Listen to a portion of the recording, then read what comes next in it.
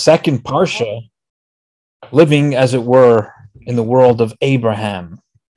Couldn't be better than that. And what's different about this parsha, the second parsha of Avram's life, he's no longer Avram, he's Avraham. Here's a little Hasidic insight. Avram, Av means father. And Av in Kabbalah, in Hasidus, Av is Chochmah. Chochmah is the spark of wisdom. It's the highest in the 10 Sfirot, if you're familiar with the 10 Sfirot. And Ram means high, lofty. So Avram means he was at a very lofty level, lofty spiritual level. And Avraham, as we read last week, Avraham, by adding that letter Hey, God is sort of taking him down from this very lofty level and bringing him into this world to have an impact on the world. So even though Abraham was having an impact on the world before God sends him off, Lech Lecha, to an extent, but when does he really have his impact on the world? This is after Lech Lecha, and even more once God changes his name from Avram to Avraham. Now, here's the interesting thing. In Avraham, you still have Avram. Avram is still there in Avraham. It's added. Hey is added. That means that Avraham retains that lofty understanding and depth of quality that Avram was and brings that to Avraham. So the first thing that's different in this week's parsha is already Avraham. And the second big thing, which is also a major change and upgrade for Avraham, is that he has had his circumcision. It's the first mitzvah that God actually gives him. We have a tradition that Abraham and Isaac and Jacob, that they observed all of Torah even before it was given. They had an intuitive knowledge of the essence of Torah at its spiritual core. So even things that didn't happen yet, such as the Exodus from Egypt, they understood that and accessed that from its spiritual core. So they were doing mitzvahs, even if it wasn't in the same way that we do it today, like tefillin, wrapping leather around our arm. They were doing something that was the spiritual equivalent of tefillin. Medrash says that with the sticks, that Yaakov will learn about the sticks that he was manipulating, that had to do with the mitzvah of tefillin. And so they were doing mitzvahs. However, they were not required to do so. They had not been commanded to. The only mitzvah that Avram didn't do and waited for God to command them to do, that was the mitzvah of bris milah, of circumcision. And so it's the mitzvah of bris milah that he actually receives a commandment from God. And it's one that has an impact on the physical reality, on his physical body, which is really what Abraham is all about, is bringing the divine into the physical world. He is the forerunner. He's paving the road for the giving of the Torah at Mount Sinai by his 7 generations later by Moses, where you see the culmination of Abraham's work to bring God into this world. Very famous medrash, especially in Chabad, that when Adam sinned, God moved steps away from the world 1 degree, and with each of the subsequent generations, God moves further and further away from the world, so to speak, into this 7th heaven or beyond the 7th heaven. And with Abraham, he reverses the trend, and now God is coming back to this world from the 7th to the 6th, and then Moshe, who is the 7th from Abraham, he's the one who brings, who is the one who through whom the God comes back into this world. God descends upon Mount Sinai. Okay, well, with that introduction, let us begin our new parsha. Vayeira elav Hashem be'eloini Mamre. God appeared to Abraham in the plains of Mamre. Mamre is a person. Rashi will tell us about him. And he, meaning Abraham, was sitting at the door of his tent, kechoim hayoim, when the day was hot. There's a lot of detail over here. First of all, why does God reveal himself to him? In the past, whenever it says God revealed himself to Abraham, there was some kind of message. But here there's no message. So we'll see in Rashi how Rashi explains that. The second thing Rashi will discuss is Elonei Mamre, why the importance of saying where exactly this was, plain as Mamre, and who Yoshev, he was sitting at the tent. Why does it say exactly where he was sitting? Why is all this relevant? And the heat of the day, what does the heat of the day have to do with anything? And if you read through this without Rashi, I would challenge you to figure all this stuff out. But we don't have to do that because we have Rashi. Rashi tells us exactly what's going on. I just want to point out, when Rashi's commenting is not just, commenting for the sake of commenting. There are issues. There are hints in the verse that there's more going on, and it's basically asking us and requiring us to delve deeper into it. So the first question was, what is God revealing himself? There's no message here. Says Rashi, yeah, it wasn't about giving a message. It was levaker et hacholeh. God was coming to visit the patient, because we ended off last week's parsha that Abraham circumcised himself. Well, now he's post-op, post-surgery, and the third day we know is the worst. And so God is coming to visit him on the third day after his milah. That was what Rabbi Chama Bar Chanina said. It was the third day, and God came to inquire about his welfare. Elonei Mamre. Why does it mention the plains of Mamre? Rashi says it's because the man named Mamre, he was the one who counseled Abraham about the circumcision. Therefore, he merited that God appeared to Abram in Mamre's territory. Rashi now comments on Yoshev. Yoshev means he was sitting. Now, Yoshev, the yo of Yoshev, it would have a vav, yud vav, Yoshev, but it's written without a vav. If you take away the vowels, it could be yashav, he sat. Says Rashi, what does that mean? Beautiful thing. Rashi says that when Abraham sees that God is visiting him, has appeared to him, he wanted to stand up. I mean, out of respect. But God says, Shev, you sit. Vani Amad, I will stand. And you will be a sign for your descendants that in the future I am going to stand in the presence of the court. That when judges get together to judge righteously, they are going to sit. The judges are supposed to sit. The litigants are supposed to stand. And God is going to stand and hover above this righteous court. As it says in Psalms, Elokim Nitzav B'ad Haskil. Now, why is he mentioned that he was Pesach? Then we learned that all from the word Yoshev, which can also be read Yashav, that he was standing, or he was standing up, and God says, no, sit down. That's what we learn from Yashav. Now, why does it mention that he was at the door of his tent? It says Rashi from the Gemara. The Gemara in Baba Metzia, page 86b, discusses this whole story. So it says over there that he was at the door of his tent to see, is there anybody passing by? Are there any travelers? Because as we know, Abraham was the epitome of hospitality. And so even on the third day after his bris, he is looking for guests to invite into his house, into his tent.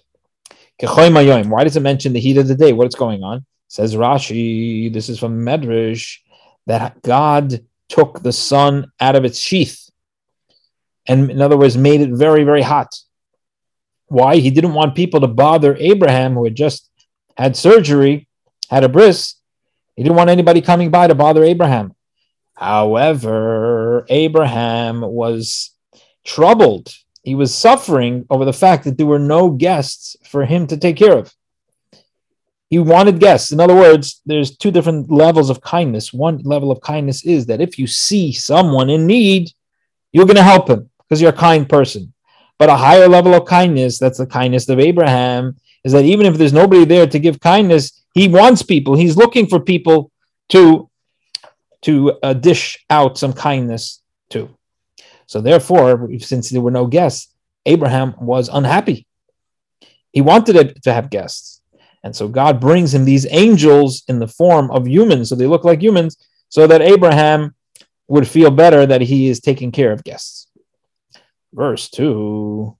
Now we're going to see that these angels are coming for various missions, but they're also fulfilling this mission of making Abraham feel good. Verse 2, Vayisa Eino Vayar. He lifted up his eyes and he sees, Behold, there are three men. nitzavim alav, who are standing beside him. V'yar, and he sees. What did he see? Rashi will tell us what he saw. Vayoratz l'krosam, he ran towards them. He pesach oil from the door of his tent. V'yishtachu arza, and he prostrated himself to the ground. Rashi tells us, why were there three? To fulfill this mission of giving Abraham an opportunity to do hospitality, God could have sent one angel. Why are there three? Says Rashi, one is to tell Sarah of the good news that she's going to have a child. One is there to turn over Sodom, and one is there to heal Abraham. Why can't one angel do all these three? Can't chew gum and roller skate at the same time?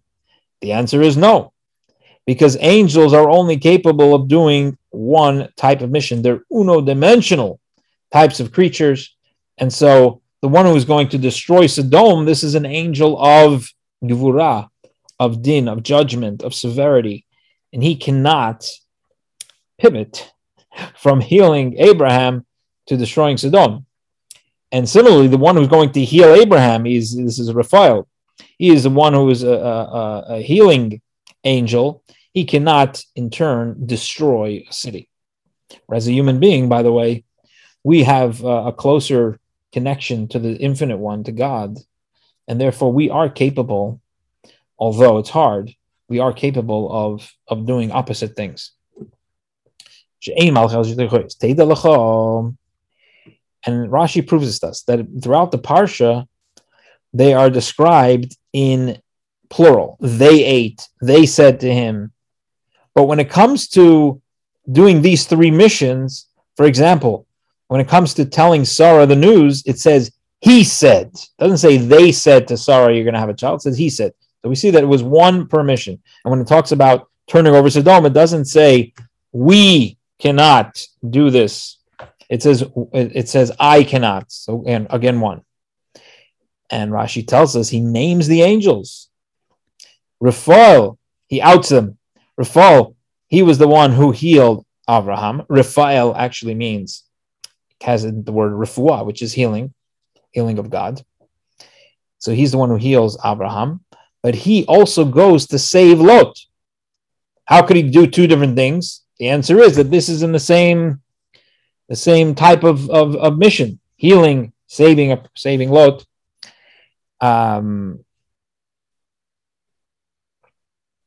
So that they can do. The issue is not doing two different things. The issue is doing two different types of things.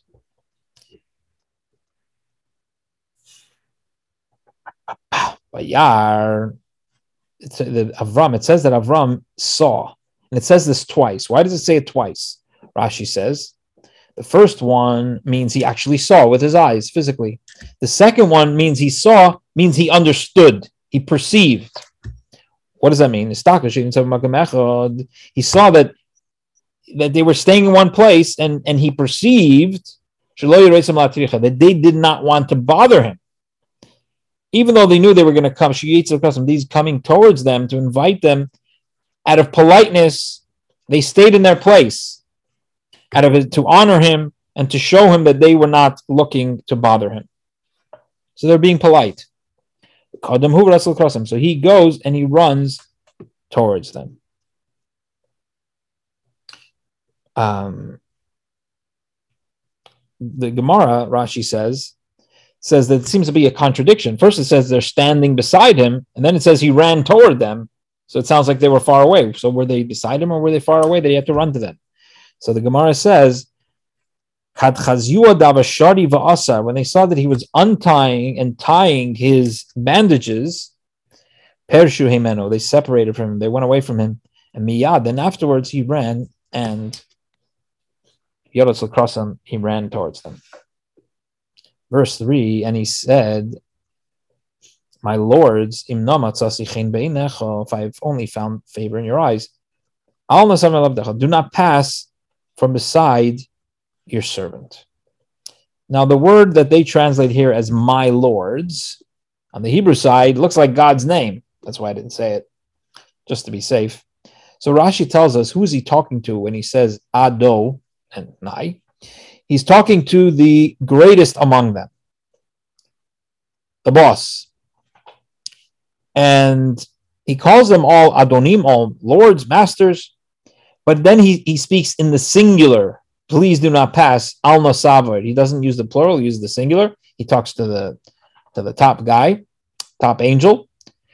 And he's saying to the boss, to the most prominent among them, he's saying, do not pass on from beside your servant. If you stay, the rest of them are going to stay with you. Now, if you interpret it that way, says Rashi, this word Adonai is chol.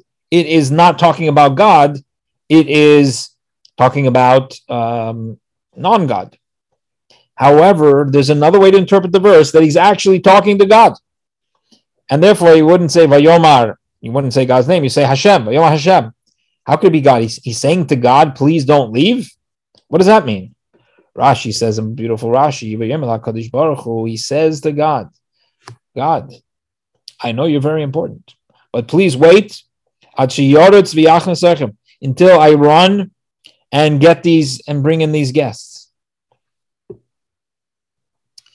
And what do we learn from this?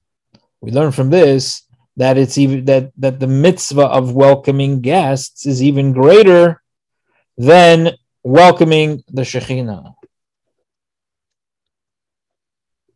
Incredible lesson. Verse 4, Yukach namat mayim. So he says to them, please take a little bit of water, wash your feet. Rashi reads a lot into that, wash your feet. Vishanu tachas ha'etz, and recline under the tree.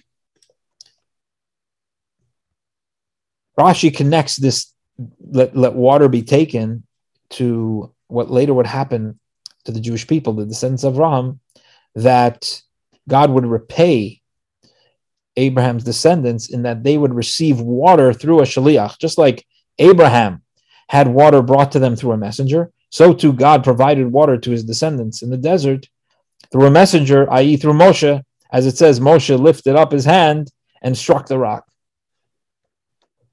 Why did he tell them, wash your feet? He thought that they were Arabs, said Rashi, who bowed to the dust of their feet. And he didn't want to allow any idolatry into his home. So even though Abraham was the master of welcoming, still he had his standards. He didn't want any idolatry coming into his home. However, what we're going to see later in the parsha with Lot didn't care. And he says, come inside. So he inherited the attribute of hospitality from Uncle Abraham. However, the way that Abraham did it, which was not just to be an open home without boundary, without rules, that he didn't get from Abraham. And so he brings them in first, and then he has them wash their feet. That's very significant. And the Torah is very precise in telling you when he had them wash their feet. Abraham says, before you come in, please wash your feet. Tachas ha'etz, tachas ha'ilan, under the tree. And as we learned on Sukkot, this was from this merit, we have the mitzvah of Sukkah. Verse 5, and I will take a morsel of bread and sustain your hearts. As we know, bread is sustaining, it satisfies you. Achar tavoidu, then you may go. Because you have passed by your servant. And they said, so shall you do as you have spoken. Rashi says that in all three parts of the Torah, of the Tanakh, in the Torah, in the prophets, in the writings, we find this idea that bread is the sustenance of the heart. And he quotes the three verses. Here it says, Sadu libchem, sustain your hearts, not levavchem, which we would think is the plural. And the reason it says that is because the angels don't have a yetzer hara, they don't have an evil inclination. Therefore, their heart is referred to in the singular, as opposed to a human heart, which is kind of schizophrenic. It has both the good inclination and the evil inclination. Verse 6, by the way, we the reason that they accept Abraham's invitation right away, they don't argue with him, is based on the rule that you don't, there's a point in being polite and saying no, da da da da, And you'll see that later with Lot, that they do that. But with Abraham, you don't play those games with somebody of prominence like Abraham. When he invites you, you come in. Verse 6, Vayimayir Avram ha'el el Sarah. So Avram hurries to the tent to Sarah, his wife, and he said, hasten 3 se'ah of meal and fine flour, knead and make cakes, ugois, round. Says Rashi, soilas lugois, fine flour for the cakes, and the meal for the starch used by cooks to cover the pot, to draw out the scum. Lishavas azuma. So there's kemach over here, and there's soilas. Soilas is the fine flour, and kemach is the meal. Who would know that he was talking about two different things? One for the cakes, and one the starch to be covering the pot to remove the yuckiness. Verse 7, Abraham runs off. By the way, it's interesting that with the water, and Rashi emphasizes it, with the water, he's sending a shliach, an agent. Everything else is saying he's doing it himself. He's going to get bread. He himself runs and to the bakar, to the cattle. Vayikach ben bakar, and he takes a calf, tender and good, rach v'toiv, and he gives it to the na'ar, to the youth. Rashi will tell us who the youth is. And he hastens to prepare it. You hear that Abraham is rushing. It's mentioned he runs, he's hurrying. Vayimaher, he tells Sarah to hurry. This is like emphasized again and again, and this was one of the great attributes of Abraham is zrizut, alacrity. He did things, not only did the right thing, but he did it, he was rushing. He was running. Why did he Ben Bakar Rachvatoiv? Rashi tells us there were actually 3 different calves because he was going to serve them each a tongue with mustard. They give us the best delicacy with mustard.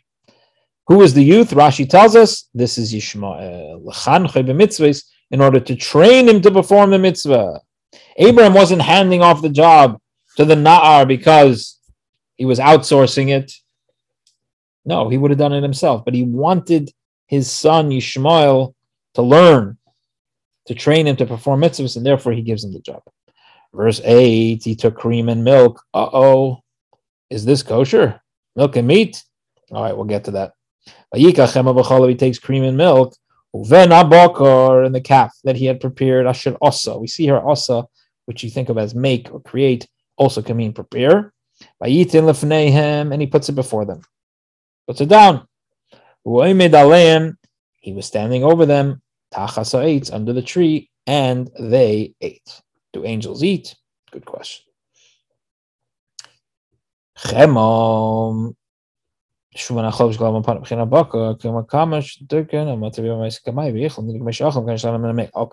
yeah. So the Gemara says, also still from the Gemara in Baba Metzia, that they appeared to be eating. They are angels. They don't need to eat. They can't eat. But as the Gemara over there says, a person should not deviate from custom.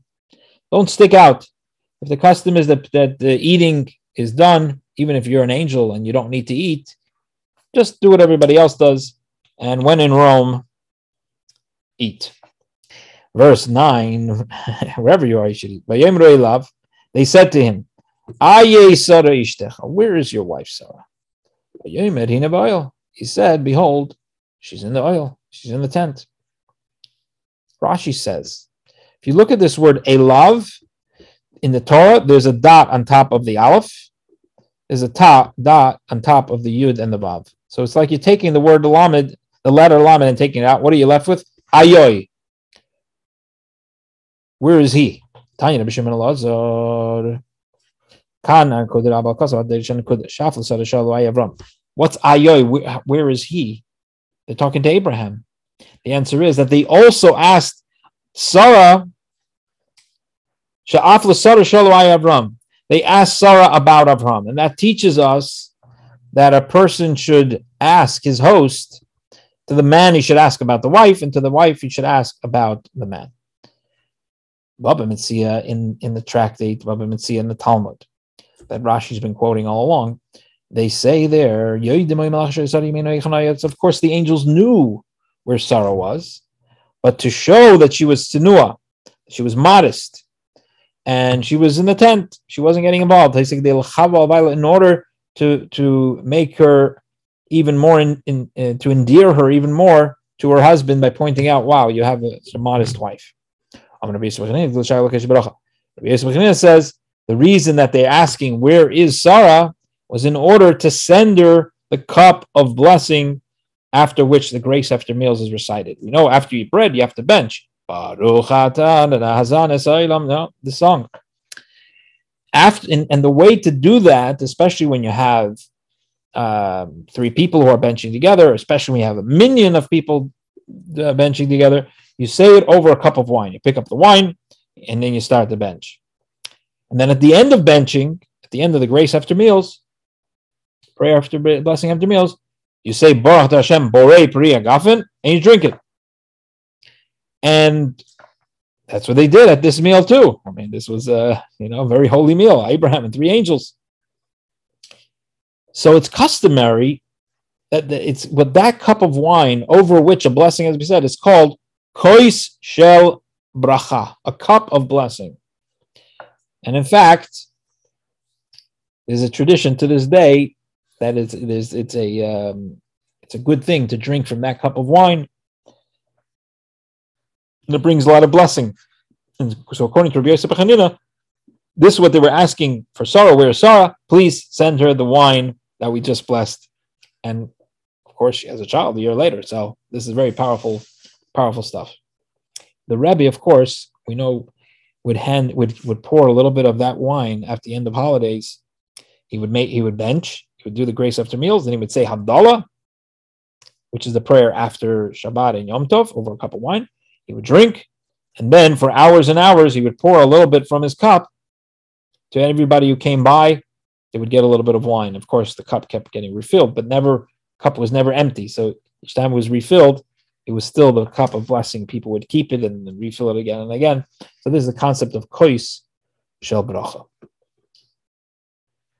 Verse 10. Let me see what time it is. It's getting late over here.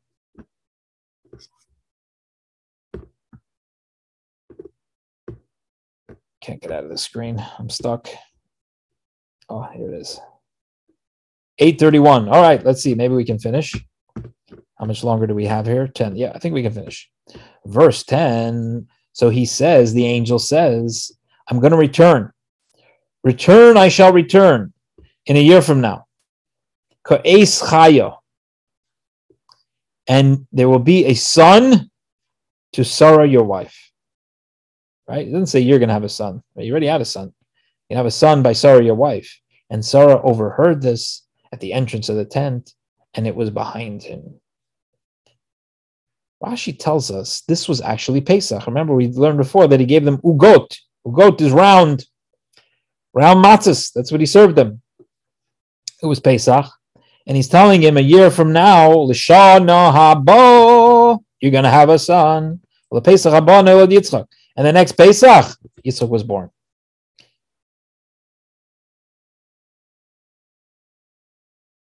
When there will be life for you, when you will all be alive and well. The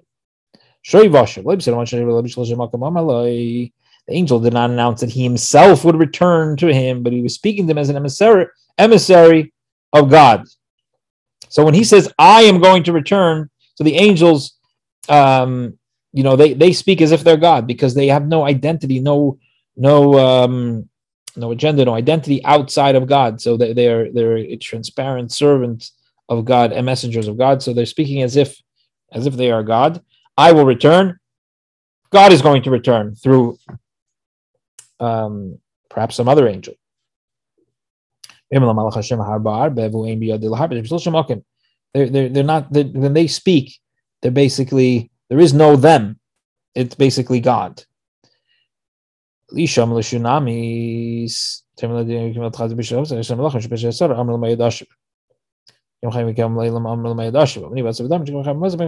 Okay. Rashi contrasts the way the angel does this and the way Elisha, when he promised the child to the Shunammite woman, he didn't say that I'm going to return. He just said, in a year, Elisha, the prophet Elisha, and this is in the Book of Kings, Elisha promises the Shunammite woman, in a year from now, you're going to have a child. And she says that the angels who promised Sarah a child, they said they're going to return. How come you don't say you're going to return? So Elisha said to her, those angels, they live forever. So they could say, I'm going to return in a year, but I am a human of flesh and blood. Today I'm alive, tomorrow I may die. But whether I'm alive or whether I die, says Elisha, a year from now, you're going to have a child. Who behind the angel? Verse 11. Now, in case you forgot, says the verse, Abraham and Sarah were old. Zekanim, bo'im bayomim, coming on in years. Sarah had ceased to have the way of women. Verse 12. Sarah laughed within herself, saying, after I become worn out, I will have smooth flesh. Also, my master is old. Abraham.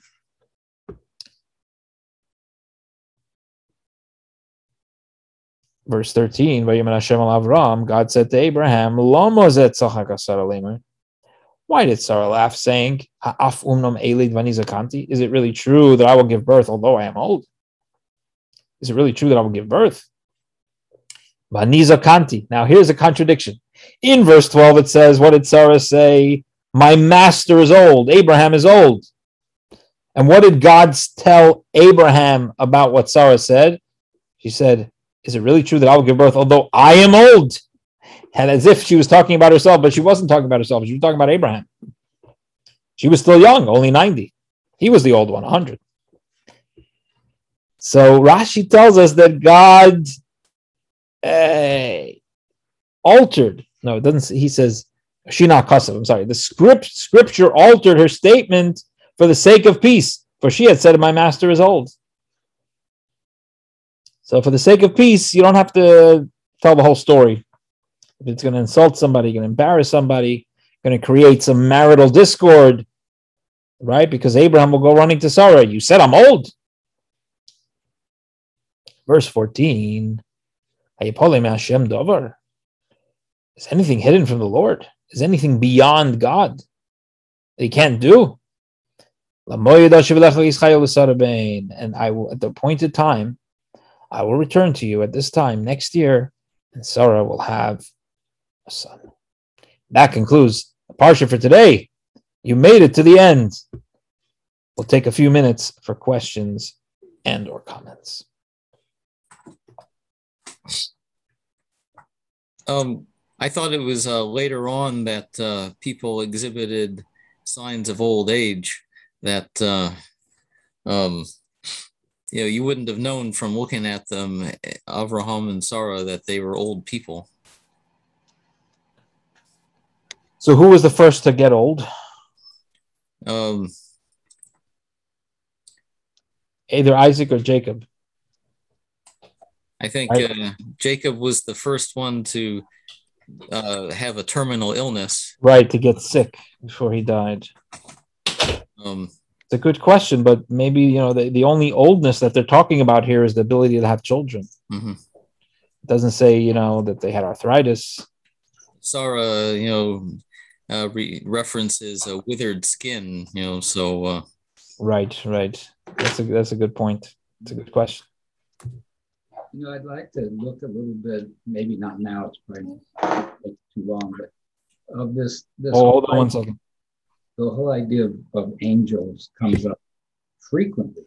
Frequently. It's interesting. A friend of ours once said, who goes Reform, said, well, angels aren't part of the Jewish religion. I said, you better read. Read. They're all over it. They're all over it. So, and it's interesting, you're saying they can really have just one function. They really don't have their own identity. So are they just an extension of the essence of God? Are they powerful? Are they not powerful? I'm trying to understand angels. So I think it's really amazing. I'm sorry. After you said that we do. Oh, I couldn't hear you. Yeah, we have angels in the Jewish religion, and then after that, you said. Oh, well, I said, well, what I'm trying to understand is the nature, but because they're so important in the messages they're giving. What exactly is an angel? And they don't have an evil intent, but they don't have an identity, but they're an extension of the essence of God. What are they? That's an excellent question. So the way I always think of angels is a soul. Mm-hmm. A soul is kind of like an angel, and they're a spiritual being, right? Yeah. Yeah. We talk about the soul coming into this world and donning physical garb. Mm-hmm. And the angels do not. They're kind of like souls that don't enter a physical body. We did have in the parsha earlier that that did happen. That didn't end very well. And so just like they don't have a physical body necessarily, they also don't have the Yetzer Hara, as we said. They're angels. They're messengers. Yes. I don't know what angel means in English. Angelic, you think of something angelic, but in Hebrew, malach means a messenger. Well, the angels really are messengers. In English, it certainly implies a spiritual being of some sort.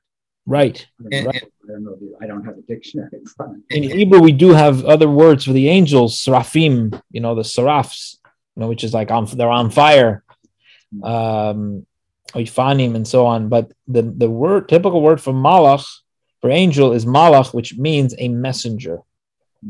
And so really their whole identity is to be a messenger of God. They don't have the struggles of the human being, right? So that whole setup of the animal soul and the ego and all of that, right, that doesn't come to play. So is it because God doesn't show himself? You don't see the face of God.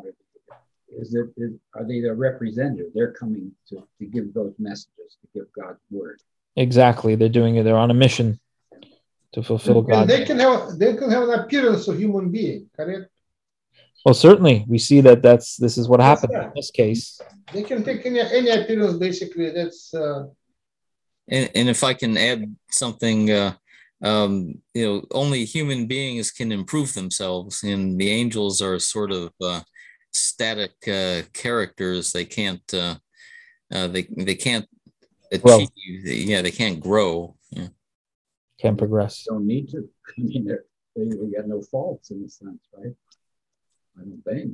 What's their fault? They bring the message of God. There's no fault. Yeah. But they can't progress from their station, right? So they're kind of they have to stay where they are. Right. They are limited in their appreciation and ability to apprehend the divine, whereas the human soul, because it comes with the whole package of the challenges, etc., is actually able to rise beyond the level of the angel and connect to God in a higher way. So angels don't start as a human soul and be chosen as an angel. There's something separate. Right, exactly. They're a different type of being. Okay, yeah. I got a question on the topic. That Abraham was like 100 years old and Sarah was 90 years old. And we learned before that, that for 10 years they didn't have children, and that's why Sarah asked Hagar to give to Abraham, something like that, for 10 years, yeah? Yeah. At what age Abraham did marry Sarah? How old was he and she at the time? The Torah doesn't say that. Maybe some Midrash says that. Yeah, I don't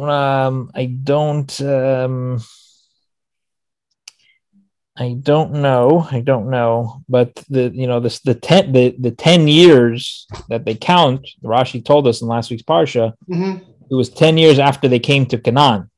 So he came to Canaan when he was 75 years old, and she was 65. Yeah. Spring chickens.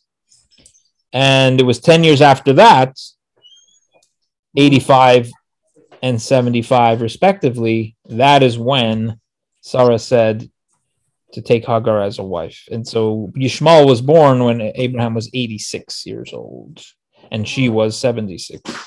Yeah. Because I was reading, the previous Lech Lecha section, and it says basically all the generation from Noah through, Abraham, And most of these people, they were like born when they were like 40 years old, something like that. So that obviously that they probably, Abraham married her much later, that's probably not in that age.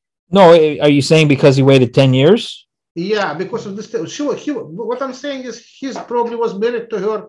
If he was married to her only 10 years, it means that he got married, not. So I hear what you're saying, Hillel, but I'll give you a different perspective, which comes from Rashi, which is that the 10 years doesn't mean that they were married for 10 years. Okay. It means that they were living in Israel for 10 years. Okay. And as Rashi said, that until then they could blame that they didn't have the children because they weren't living in Israel. All right. Okay. And when they came to Israel and they still didn't have a child for 10 years, it was clear that it wasn't the fact that they were outside of Israel. It was clear that there was something else. Yeah. Bigger issue. As Sarah said, Atzorani Hashem miledis, that God is preventing me from having a child, and therefore I'm going to try something. Okay. Gain some merit. Okay. Thank you, Ribish. Okay. Thanks. All right, gentlemen, this has been unbelievable. An excellent start to a new parsha, and we'll look forward to seeing you tomorrow night. Thank you. 8 p.m. Back in business. Yashikoyach. Laila Tov. Laila Tov. Thank you. Laila Tov. Laila Tov, everyone. Yeah.